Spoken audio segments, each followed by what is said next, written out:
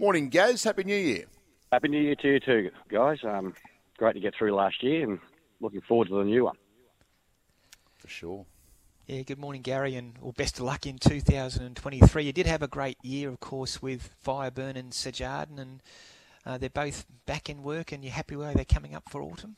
Yeah, hopefully February starts off well for us all and we can push right through the autumn and hopefully there's a few more babies amongst the ones that are in work now that might start raising their hand as well. I think it was this time last year where Fireburn started to put make notice of herself and certainly wasn't thinking I had a golden slipper winner with her in the stable at that point. So we're just hoping there's a few there that are just about that stage now that are going to come up. But it's not that easy, unfortunately. You can go through life and not have a golden slipper runner, let alone a winner. So there's a process you go through, and as I say, the next few weeks, I think that's when the good horses start to turn up.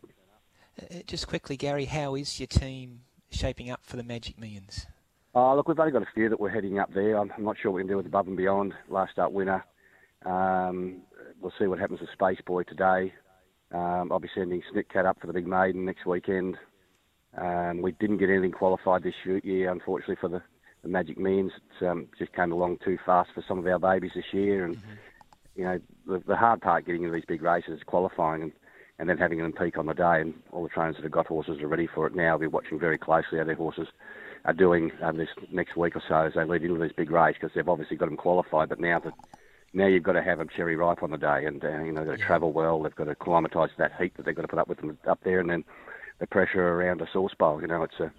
It's a high pressure race, and they've got to be really ready for it. Exactly, yeah, I understand. You've got a busy afternoon coming up, Gary, and you start the day in race 4 with Bat Out of Hell, and this hell-bent 3-year-old in his first prep doing really good things, and he deserves his crack in City Grade now. He does. He's working well towards City Grade, and this is certainly not, I don't think, the strongest race he's raced in so far. I'm surprised about the price. And anyway, the owners are a very animated bunch of guys. I think there's been a bit of social media about the way they get excited on race day, and they'll all be there, I'd say, today, and hopefully he runs well for them because they'll certainly liven up Canterbury. I reckon that's a great scene. We saw it yesterday with a couple of the ownership groups. I reckon that just makes the race day. The Maxinator, Gary, in race 5 gets out to 1900. I know it was only a small field there at Warwick Farm the other day, but he worked home quite nice. It looks like he needs the extra trip. Look, he's been begging us to try him over further, but he's got a bad habit of getting a little bit keen in his races early. So I've had to spend a lot of time trying to switch him off and get him to relax. And I thought Julia Pressett's, my apprentice, rode him last week, and he said, look, good enough. And I think that run and the amount of work I've given him since should have the edge off him. And I'm really hoping to go and past the post the first time they get running. And if they do, he'll settle and he'll be strong because he did finish off strongly last start at Warwick Farm. He's a beautiful, big, strong horse. And owned by the McDonalds, and their family are all going to be there on the day. So looking forward to see a good result for them. Exactly. How's Space Boy, Gary? He broke the clock there at Canterbury over 12.52 runs back. He was game last start in a strong race down the straight at Flemington significantly today for the Canterbury Sprint. You've drawn perfect barrier for Space Boy. Yeah, as long as he jumps away clean, which has been a little bit of a habit for a while there. He started missing the start, but if he jumps clean, we'll be sending him pretty urgently down the back straight. I know AMB's a very fast horse and probably, without a doubt, one of the very few in the race that's going to go right into the job. It's a beautiful filly, a beautiful mare. And I get pointed her out every morning by the Mar team because we've been sort of jostling for this race for a while now. And I secretly think I'm going to lose the bet. But anyway, we're going to have a crack at beating them. But, he's an honest little horse when he's right, and he gets around Canterbury well. He said he ran a course record, but he won. That's probably why he's been supported so far. And, his run was good down the straight. Just the track was very, very firm. It was a good 3, and he doesn't really fire on them sort of tracks. So it was probably a lot better run.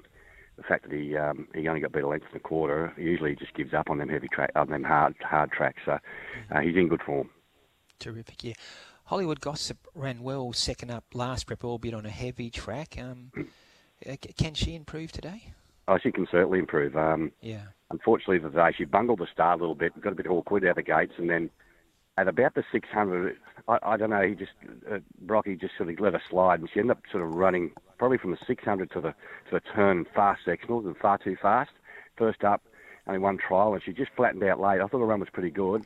If she'd just been a little bit more patient, I think she might have finished the race off a lot better than what she did. She ran out of her skin that day, and I think today, with a smaller field, if she jumps on terms, she has got the speed to lead, and she is good second up. So I think I contemplated not running when I saw the field was big or wide, but now that it's a smaller field, I think we have a throw up the stumps, because I certainly don't think she should be 20-1. Fair enough. And this Flashy Chestnut walking, talking in the last, probably you were thinking about whether run or not from his awkward gait, but the form around him, Gary, this horse is flying. He beat Fielding at Warwick Farm. Fielding since won. He beat Yoshino at Canterbury last start. Yoshino won yesterday. He's just in a rich vein of form, walking, talking. Yeah, he is. He's just, he's had a great preparation.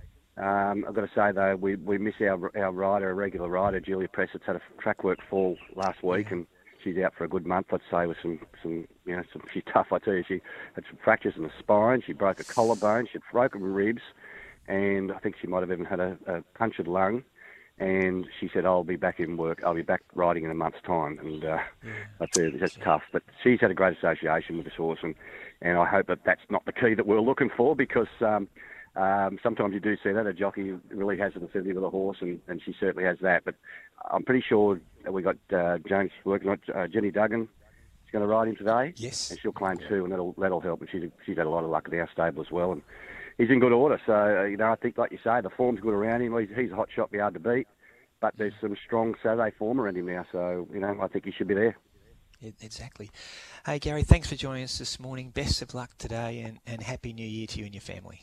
Yeah, so to everyone out there, and hopefully we have a prosperous and a healthy new year for everybody.